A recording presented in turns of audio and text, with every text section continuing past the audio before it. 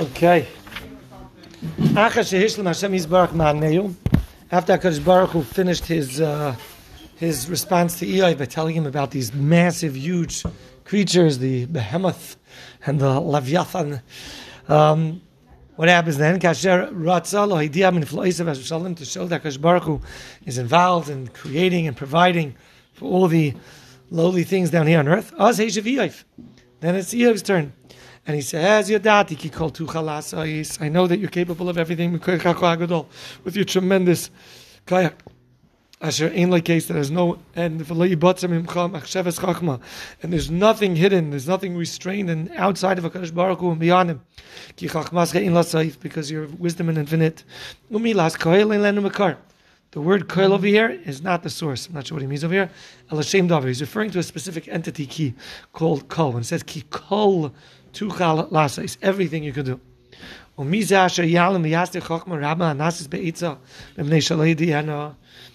is it that is yalim v'yaster chachma rabba, that would hide and conceal a tremendous amount of chachma, hanasis be'etza mipnei shelo yidena, something that's done with what the hiding is done with an etza, that he doesn't want it to be known. Anihu sheyigarati l'chaveirai dvarim, I said words to my friends, v'lo yavinu etza, and I did not understand HaKadosh Baruch Hu's plan. B'niflois mimeni, v'lo eda oisim gamata. Seems like now he's like apologizing for the words that he used to his friends. Pini Hashem karoi machshich etza, the one who darkens the etza. For who is vada, and Eiv is admitting she'enai machshich etza. It doesn't sound exactly like he's admitting. He's saying he's not darkening the etza. Aval hayamalim u'master etza b'vlidas. It was without his knowledge that he concealed it because he didn't know of it. So he was unaware of Hashem's Eitzah and Bina and this whole thing with Gilgulim and everything.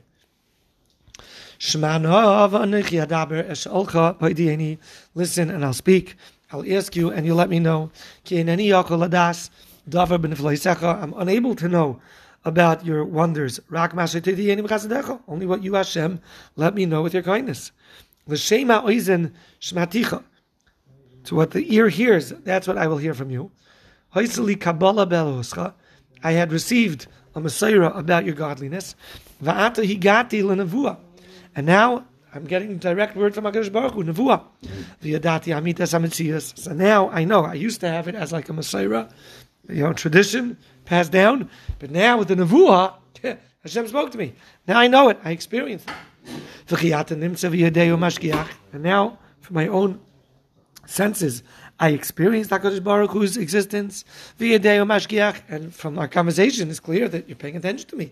You know what's going on down here, and you're taking care of my discussion and my concerns and my doubts. And now it sounds like he's saying I'm disgusted by what he said previously. What my interest was until now, I used to be into Olam Hazeh and all of its luxuries, its peace. Wow.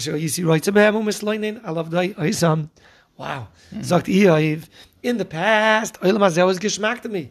I was interested in it. And then I suffered terrible Yisurim, and it bothered me a lot that I was missing out on all the things that were meaningful to me. But now that I'm getting this message from you, and it's so clear, your existence and your involvement with humankind, so now, what can I say? I'm not so crazy about all of this Olam Hazeh. V'nichamti al afar ve'efer. I regret on all those things which now I realize is just afar ve'efer. Hu haguf, which is even the person's body. Ki ken yisvadu tzadikim and bayram. This is how tzadikim confess and say vidui to HaKadosh Baruch Hu.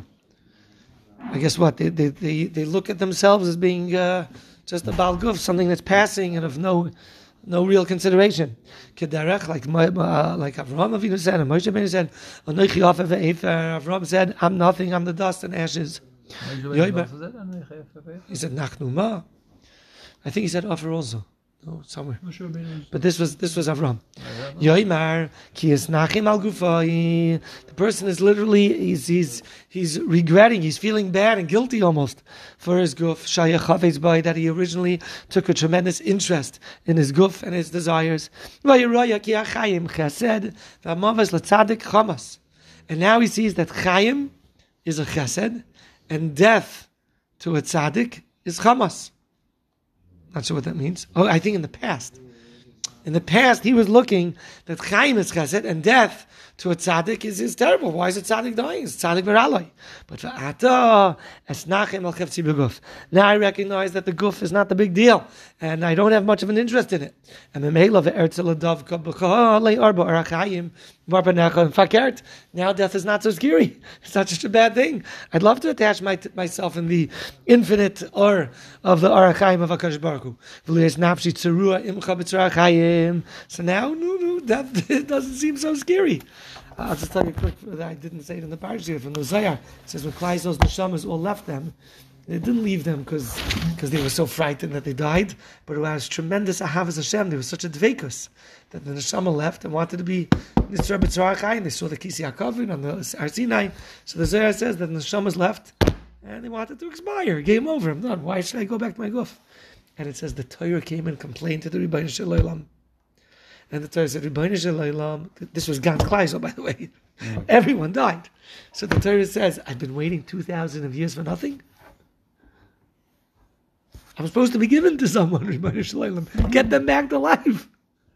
And that's why it says, Torah Hashem Tamima, Meshivas Nafesh. The Torah restored our souls to us because it needed a kli kibul. I need someone to take me in. Anyway, okay.